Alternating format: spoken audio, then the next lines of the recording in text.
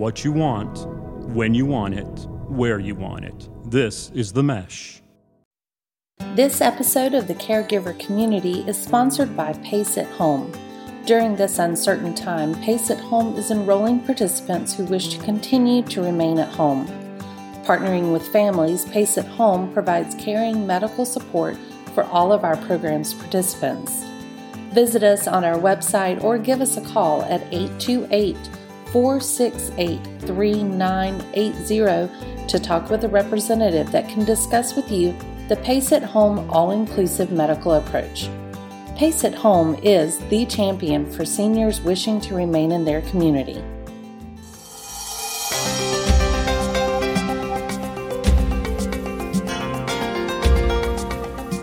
Welcome to the Caregiver Community.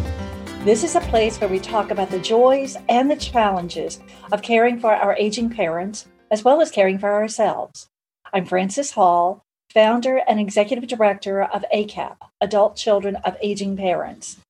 There are now an estimated 20 million adult children in the United States and many more millions worldwide who are caring for aging parents and are concerned about their own life as they age. In this podcast, we're talking about the importance of religiosity and spirituality among caregivers. In other words, how one's faith and religious practices can directly and indirectly influence psychological health among caregivers of older adults, and how that underpinning may be an important resource for managing the stress of caregiving. Our interviewee for this podcast is Ashley Tate. Ashley is a doctoral candidate in the Human Development and Family Studies program at Penn State University. She is working under the direction of Dr. Lynn Martiri in the Couples and Health Lab, which is associated with the Center for Healthy Aging at Penn State. She is in the process of finishing her doctoral dissertation, which is focused on identifying how religiosity, specifically religious participation, can be a resource for older caregivers and care recipients. Hi, Ashley. How are you today? I'm fine. Thank you, Frances. How are you today? I'm fine. I'm glad you're here. Thank you. We also have with us Lee Syria as my co-interviewer.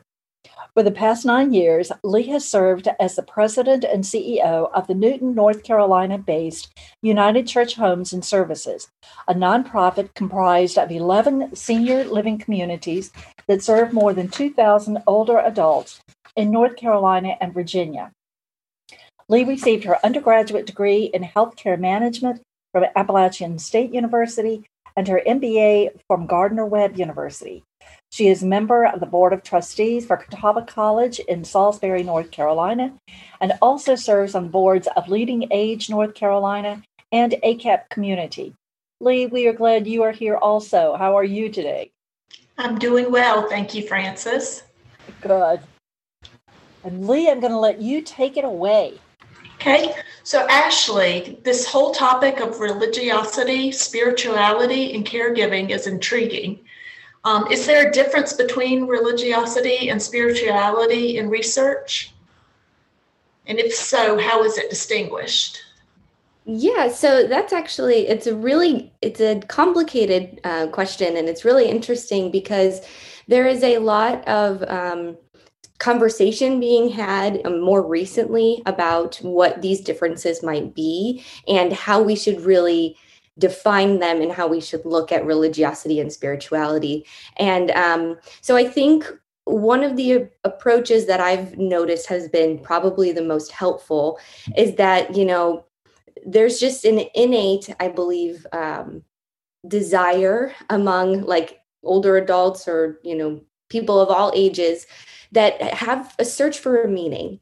And that is mostly identified as being a spirituality and as being, more spiritual. That's something that is among all of us. And then religiosity is really focused on, your different beliefs or your practices. So they are connected, and religiosity and spirituality can be, a very, connected part of someone's life, but they also can be distinct as well. So for instance, someone can be spiritual, but not necessarily religious. But it isn't really so the case that someone is religious without having some sort of spiritual beliefs or having some type of a spiritual connection. And so one of the definitions that I think has been really, really helpful in my work is just thinking about, your religiosity as having a formal set of beliefs, being involved with a different organization or a different group, regardless of what that is. And then spirituality is just that larger search for meaning. And so, Ashley, does religiosity tend to increase or decrease with age? Yeah, so that's actually something that I was it's a recent finding, and something that I've really been interested to learn about in my comprehensive exam and in my dissertation that I'm currently working on. But there was a publication that came out in 2016, and what they found was that just so I'll explain what this means a little bit, but cross-sectionally, which means that they interviewed a lot of people over at the same amount of time. So let's say they interviewed everyone in 2014 over a wide range of ages. So from probably teenage years all the way to older adulthood. And they found that there was a significant difference between younger adults and older adults, and that older adults tended to have higher levels of religiosity or spirituality. And then there were two papers later on that kind of wanted to try and identify, why is this? Is it because there is what we, call in the research world cohort differences, which really means that, it's just a difference in the generation. It's just a difference in how you grew up, or, maybe younger generations they grew up in a time where that was more important, or that those values were carried in the household. Or is it actually that people tend to increase, that, as we get older, that desire to have, to find meaning in a religion or in spirituality gets stronger. So the answer is not really quite known yet. Those are some potential answers, but so those were the two findings that they did have. So it was that, younger generation, so the older generations did grow up in a time where it was more likely that religiosity and spirituality was something that was involved in their youth, that they carried over.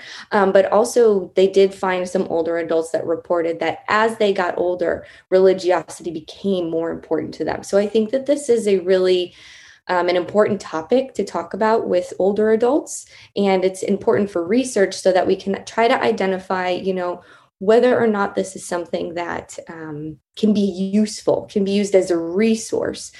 Because, going back to the previous question, I forgot to mention that among the various definitions of religiosity and spirituality and all of the different ways that we use in the research to try and measure these constructs,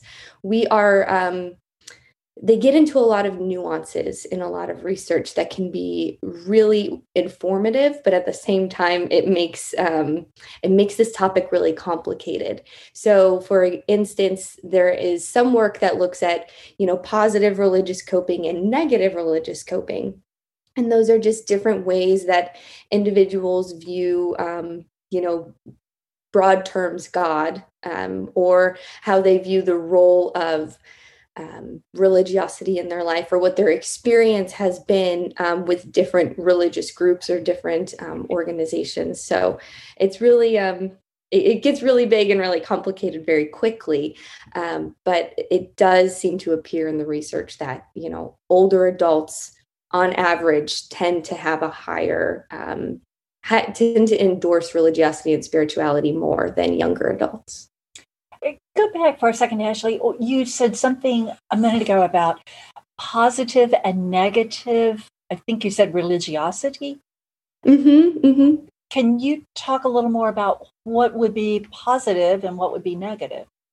Sure. So positive would be like, I find meaning in my religious beliefs, or my religious beliefs give me hope. And negative religious coping is more focused on like, I feel angry with God, or I feel like my beliefs have made my life more difficult, or it's made things challenging. And so that's really kind of what those distinctions are. That is not something that I personally in my own work have been able to focus on. And like I said, just because that's one challenge that has really been prevalent in my recent work is that I'm having trouble trying to find a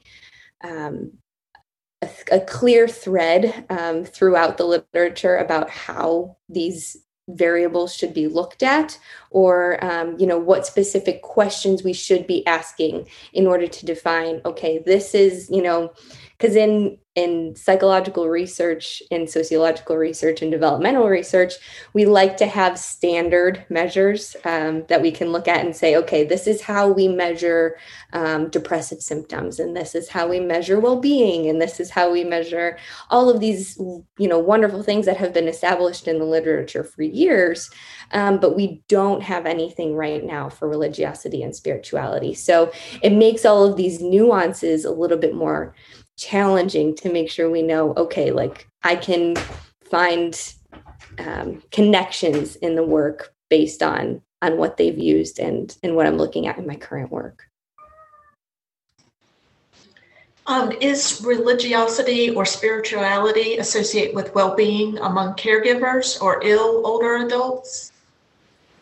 Yes. So that's been one of the most encouraging findings and what I'm actually interested in looking at even more so is that, religiosity and spirituality are more, they tend to be used as a resource, which is really what I'm focused on and what I'd like to be able to, we always try to have like a story and when we publish our work and when we discuss it more. So that's part of the story that I'm hoping to share is that, it really is something that can be utilized and something that is can be used as something to be an encourager. So yes, we have found that, it tends to be higher religiosity or higher spirituality tends to be, in broad terms associated with better well-being among caregivers, as well as among ill older adults. So one of the things that I've really been looking at and I've really been interested in is what is the role of illness in someone's life? How does that either change the way that they have looked at their religiosity or spirituality, or maybe enhance what they've already believed? I know we've talked about this a lot, but there is, when the caregiving situation comes up, that changes so much in someone's life, in the care recipient's life, as well as in the caregiver's life. And so being able to kind of identify what has been helpful, or, whether someone can use their church or their synagogue or their spiritual group and their just connections as a sort of support. Because when this type of situation comes up, it's usually those individuals who have, like-minded beliefs that you want to turn to, that you want to rely on, that you want to seek support from. And so I think that one reason for why we've been able to see that, okay, religiosity and spirituality, it's not just that the beliefs are, make people have higher well-being or have them, experience less caregiver burden or things like that. It's more so the additional support that comes from having those connections and having those resources that we're really focused on, and that I really am hoping to find more in my future work, that those connections and that support is really what is bringing those that well-being up higher. But that work is to be continued. It's really interesting as you're talking about this, Ashley. I keep thinking back to my personal experience with, as I say, walking my mother home and walking my husband home. And both of them were highly spiritual people.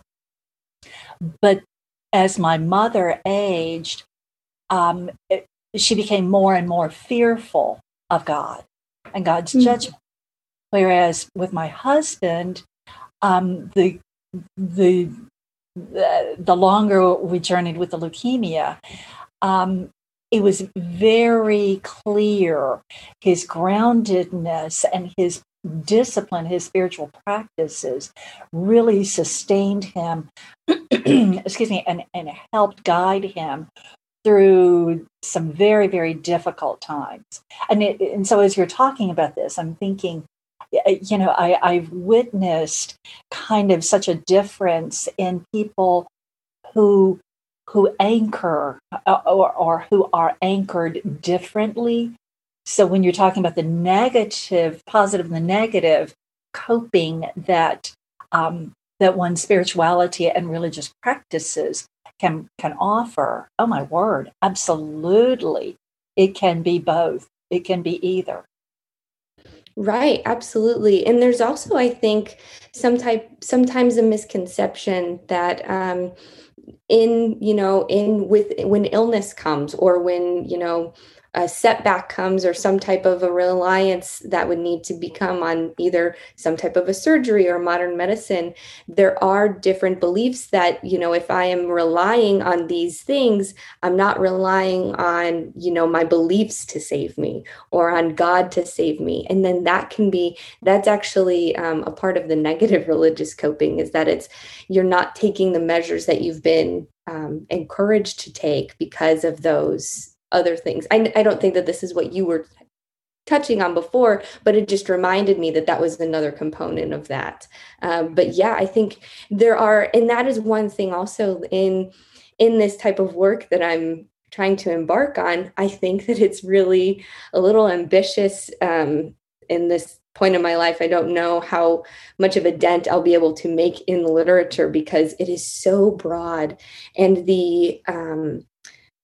the reality is that I don't know if we're going to be able to capture the range of beliefs that are had, even, between the two individuals that you had just listed. There are so many different nuances between, how we cling to, or we shy away from what we believe, because it's just so it's so broad, and there are so many different beliefs that it makes this topic a little bit challenging to talk about. But I'm so glad that we can have these conversations, because it really opens up the door to try and understand more what these beliefs can have and what kind of a difference they can make in someone's life, especially in the caregiving situation or in the care receiving situation as well. Right. And then it kind of dovetails with, what does that mean? How does that get applied relative to the caregiver, whether it is the family, the informal caregiver, or whether that is the professional caregiver? How does all of that get together? That's a great question. And so part of the, so in my work, we try to use theoretical models to shape the way that we look at our work.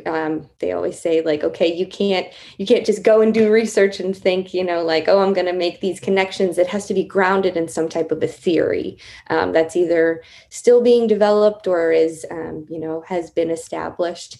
And so one of the theoretical models that I like to use, or that I like to look at, is the biopsychosocial spiritual model. And so yes, it is.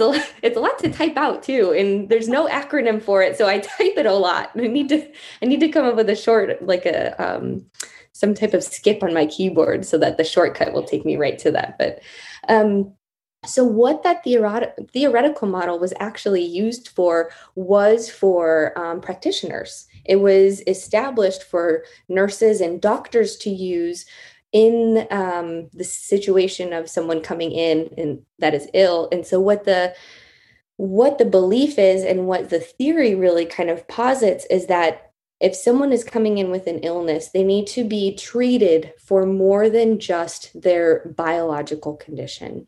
And so that we need to kind of think about the care recipient and even the caregiver as well as addressing their biological concerns, their psychological concerns, their social, if they're not in a healthy social environment, then that's part of what's going to get them back to healing.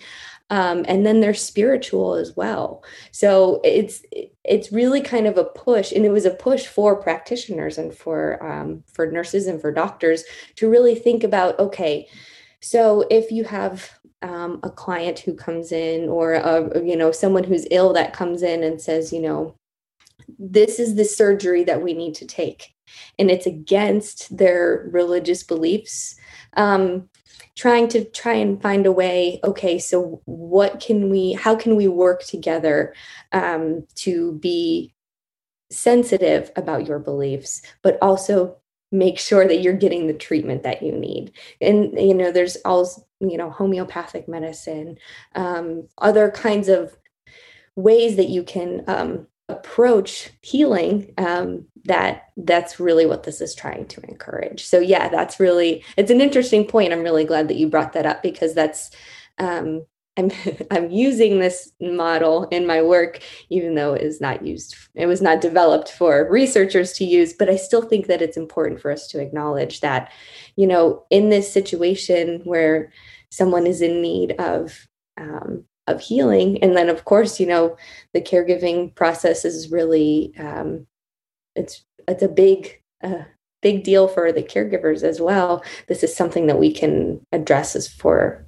them.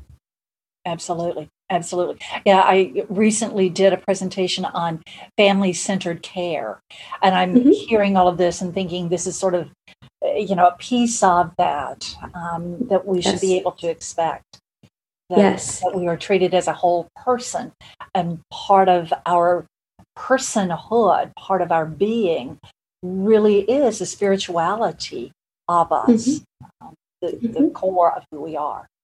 Yeah. Absolutely. And of course it would be the same, or not the same, it would be different. There are different levels of all of those things. So where your need might be, it wouldn't be the same for everyone. And so that's why I think, I'm not sure how many years ago, but I remember when I was getting into learning more about the medical field and about research and all of that, it was really person-centered care, and that was really being pushed. And now it's like more family-centered care, which I think is a great shift that we're still thinking more about the family and about the social context, because that's, my field is human development and family studies. I really think, I put so much emphasis on the family because it makes such a big difference in, how that healing process goes and how the caregiving situation goes. Oh, absolutely. Absolutely. Yeah. It does. Yeah.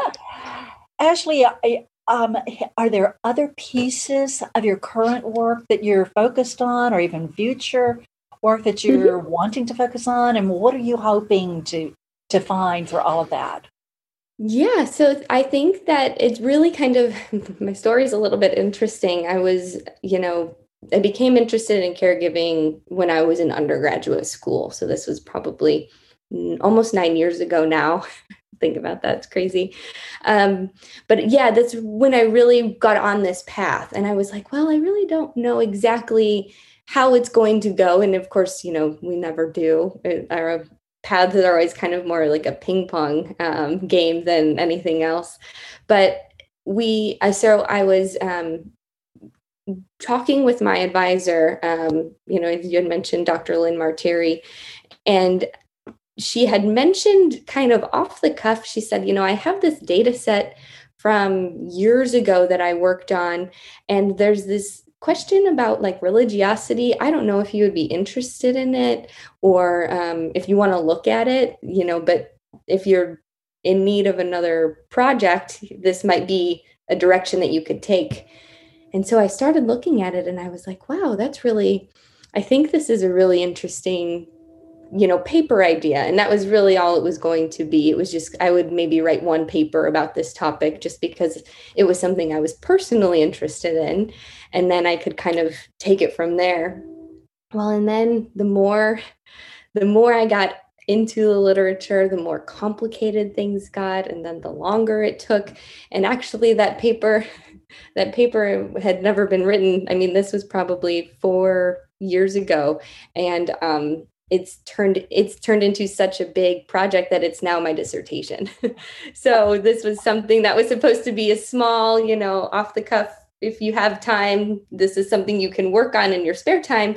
And now it's turned into this big component. And so what I'm really focused on currently is we're looking at religious practices. And so actually, of course, like we had mentioned, spirituality is very important. But I'm trying to identify and try and look at, are your religious community that you grow, does that make that much of a difference in other communities that you may have? So is that type of support that you have from, your practices that you're engaging in, does that make a difference in your well-being and in your life? And so I'm looking at 2 different types of work. So the first project that I'm working on is something that's more, I'm using a large national data set.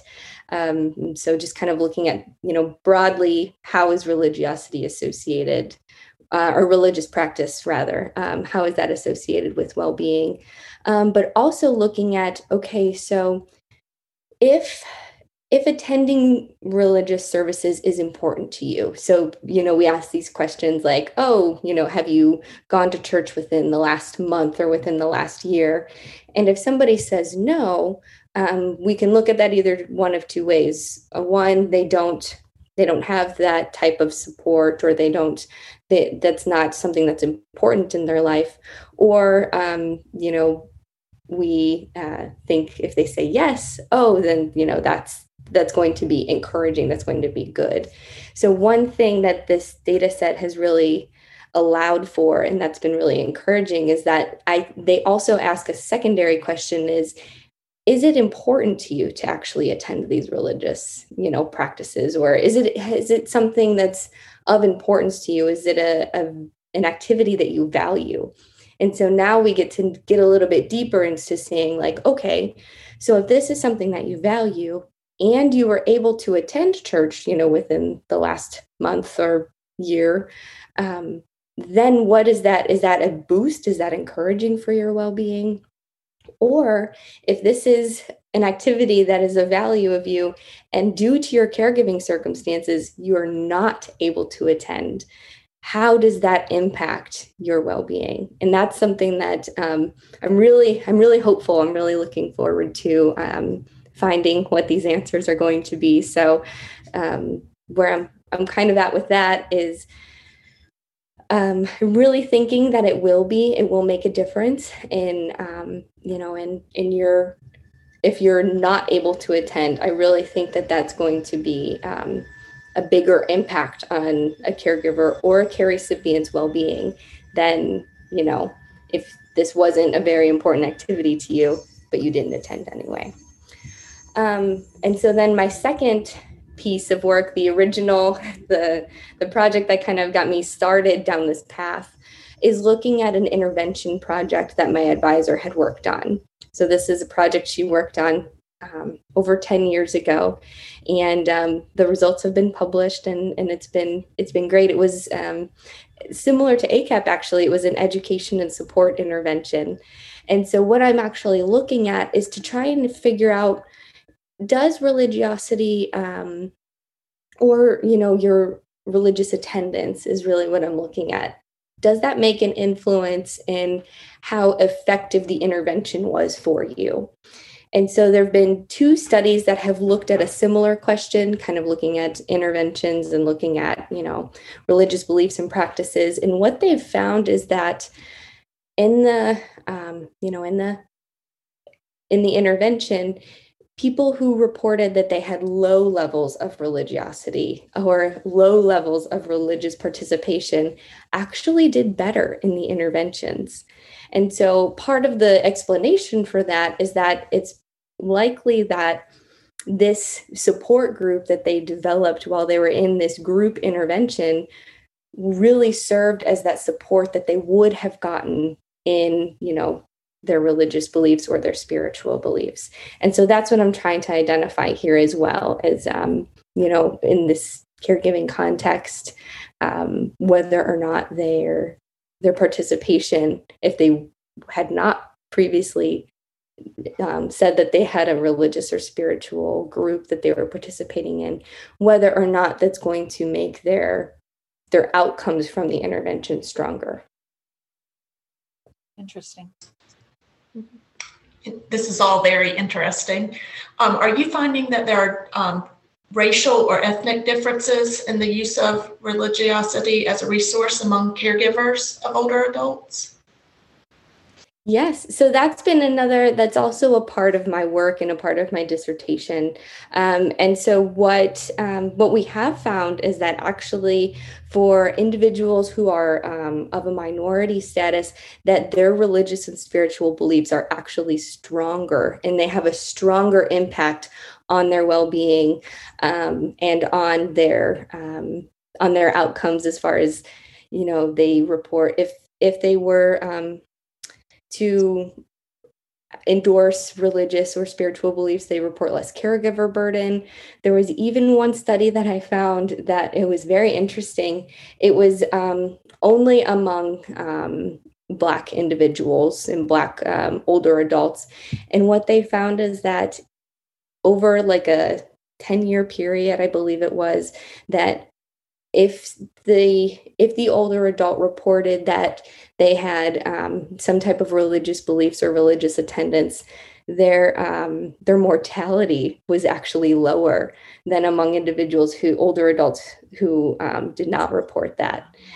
And it was really it shook the literature a little bit. And then it's been really interesting to see, how much that can be such a strong support, especially for individuals who are of a minority status, even more so than white individuals as well. So that's been something that I've been looking at as well.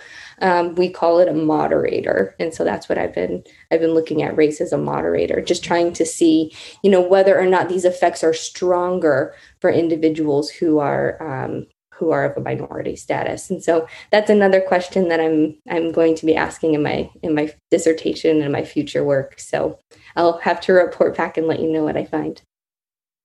Good. We'll be interested in the updates of that. Yes. But as we are talking about this, two things keep running through my mind. One is the studies that Duke University has done on prayer, and the impact of prayer, even intercessory prayer, when people don't know that they are being prayed for, and finding that there seems to be, that their research is showing that there is a connection between prayer and well-being, and getting well or healing quicker, and just fascinating kind of stuff. The other thing that keeps going through my mind is that we are talking about this at a time that mainline denominations are decreasing in attendance and participation, whereas we're seeing the impact, the positive impact. Yet I think a lot of people are saying that they are spiritual, but no, they're not connected with a church or synagogue or mosque or any particular group or organized group, but that they feel just within themselves that they are spiritual and they have their own spirituality and spiritual practices.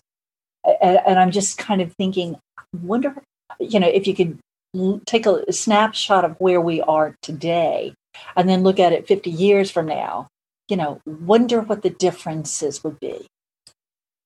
Absolutely. And that you brought up a great point, and something that just unfortunately with the breadth of my work right now, I'm not able to look at prayer or meditation, but I have seen research being done where they do brain scans on individuals who are praying or on individuals who are meditating, and they compare them, I think, to people who are just told to sit in silence, and that the neurons in your brain and I'm not a brain psychologist, so I don't know all of the technical terms, but that there are changes that happen, neurologically in your brain when you pray and when you meditate. And so it's really, really interesting work that, I would love to look at, but I just, I don't have the time.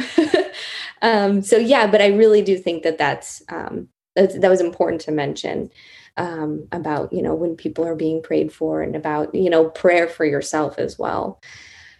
As far as, a snapshot of where we are today, I think that is, you're right. Like the idea of being, or not the idea, but the church in general, or the, the mosque or the synagogue, I believe is shrinking, just because of the idea of, I can be spiritual, or I've even heard people say that they have graduated from church, which I don't know what that means, or if that is even possible. I don't think so, but because I do think that connection is so important, and of course we can find social connections with our friends, but this is a topic that has really become very difficult for people to talk about, because, people have been hurt in the past, or their beliefs are so strong that they don't want to, talk about that with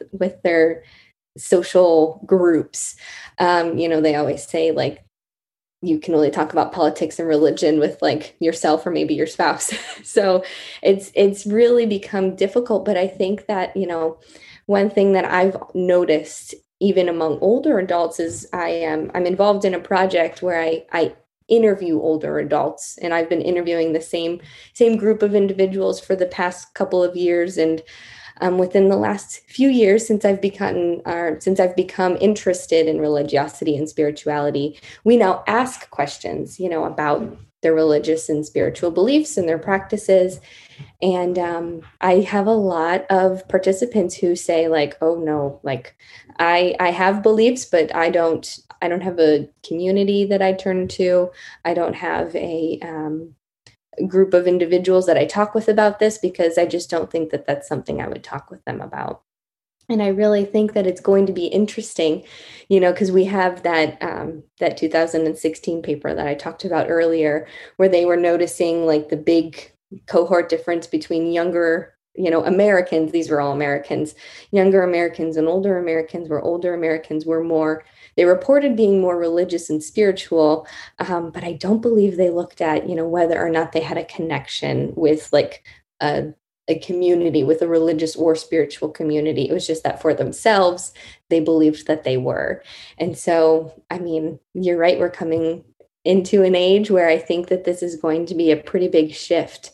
And so I'm interested to see where it moves forward. But I do have a feeling that it won't be that, it was a statistically significant difference, which is what we always look for in research, is that there would be a difference between those two groups in the next, maybe 50 years, 25 years. I don't know if it's going to be that stark or if it's going to be that strong. But, only time will tell. And maybe 50 years from now, you can redo this. Right. Yes. And compare. Yeah, that would be the goal. Yeah.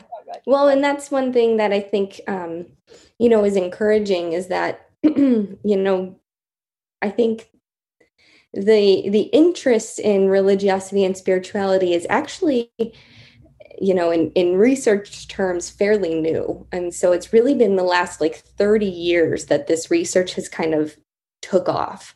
And so I'm hopeful that it will continue to grow as we move forward and as we move along. But, I'm not quite sure what it will grow into and what direction it's going to take, just because, and that's partly the reason why we don't have those gold standard measures that I was talking about before. It's just because we don't have time on our side. We haven't been, developing these things for years and years. So we're just kind of using what we have currently.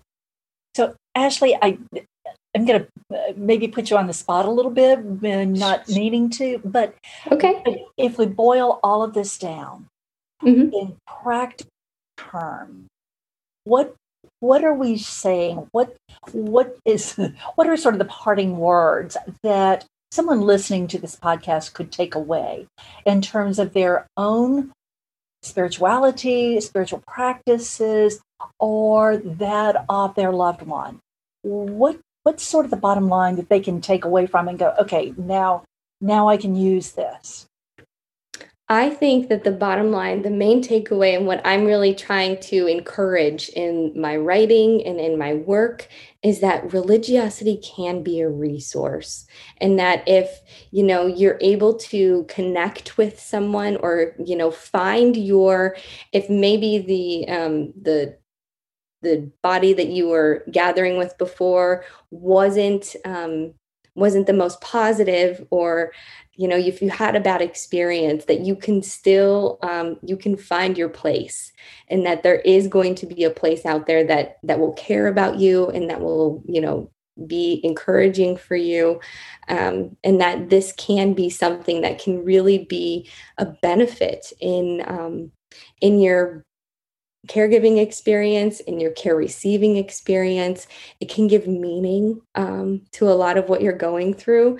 And so I think that would be to try and identify, as a caregiver, I have personally not been a caregiver, but I am close to a lot of caregivers, and I have seen just the toll that it can take. And I've seen just the amount of time that they spend on their role and on their situation. And it can feel a lot like, I don't have time to, worry about this area in my life. But as we had discussed previously, spirituality is something like that. Search for meaning is something that is I believe is innate, that, there's in all of us, in all humans, we try to make connections with people. We try to find that meaning. And so find it. That's something that is important, and as part of taking care of yourself is to really make sure that you're acknowledging that part of your life and making time for, okay, I need to either find a group or find an individual, or find a podcast, or find a reading that you can go through when you're waiting in the doctor's office, or when you're driving back and forth to appointments, to really encourage your growth, and to, take care of that part of yourself so that you can help take care of the individual as well. Lovely. Lovely. Thank you. This has been really interesting. Thank you so much, Ashley. As we keep saying, one's faith expression so often not only serves to comfort us in difficult times, but also grounds and guides us, particularly as we deal with challenging circumstances. But it's really fascinating to know that research confirms the role of faith and spiritual practices as we age and as we care for loved ones. So thank you for being here. And Lee, thank you for being part of this conversation and lending your professional as well as personal insight and expertise. Thank you also to you, our listeners, for joining us.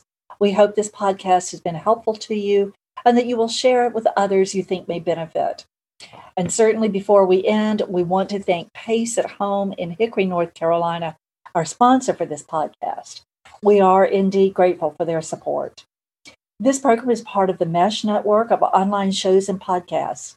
You may find more of our Caregiver Community podcast on any of the platforms where you listen to podcasts, and our website, our ACAP website, which is www.acapcommunity.org. While you're on our site, we hope you will take a few minutes to learn more about ACAP, our educational programs, and our local chapters. And if there are other topics you'd like for us to address as a podcast, please do let us know. As we say so often in ACAP, regardless of our background, education, career, or anything else, when it's our mother, our father, our loved one who needs help, caring for and advocating for that person becomes very personal and extremely important. So please care well for your loved ones, but also remember to take care of you. Stay well. Bye for now.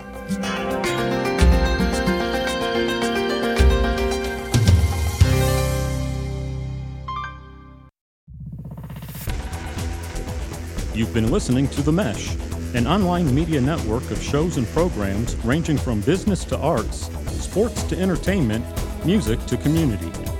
All programs are available on the website as well as through iTunes and YouTube. Check us out online at themesh.tv. Discover other network shows and give us feedback on what you just heard.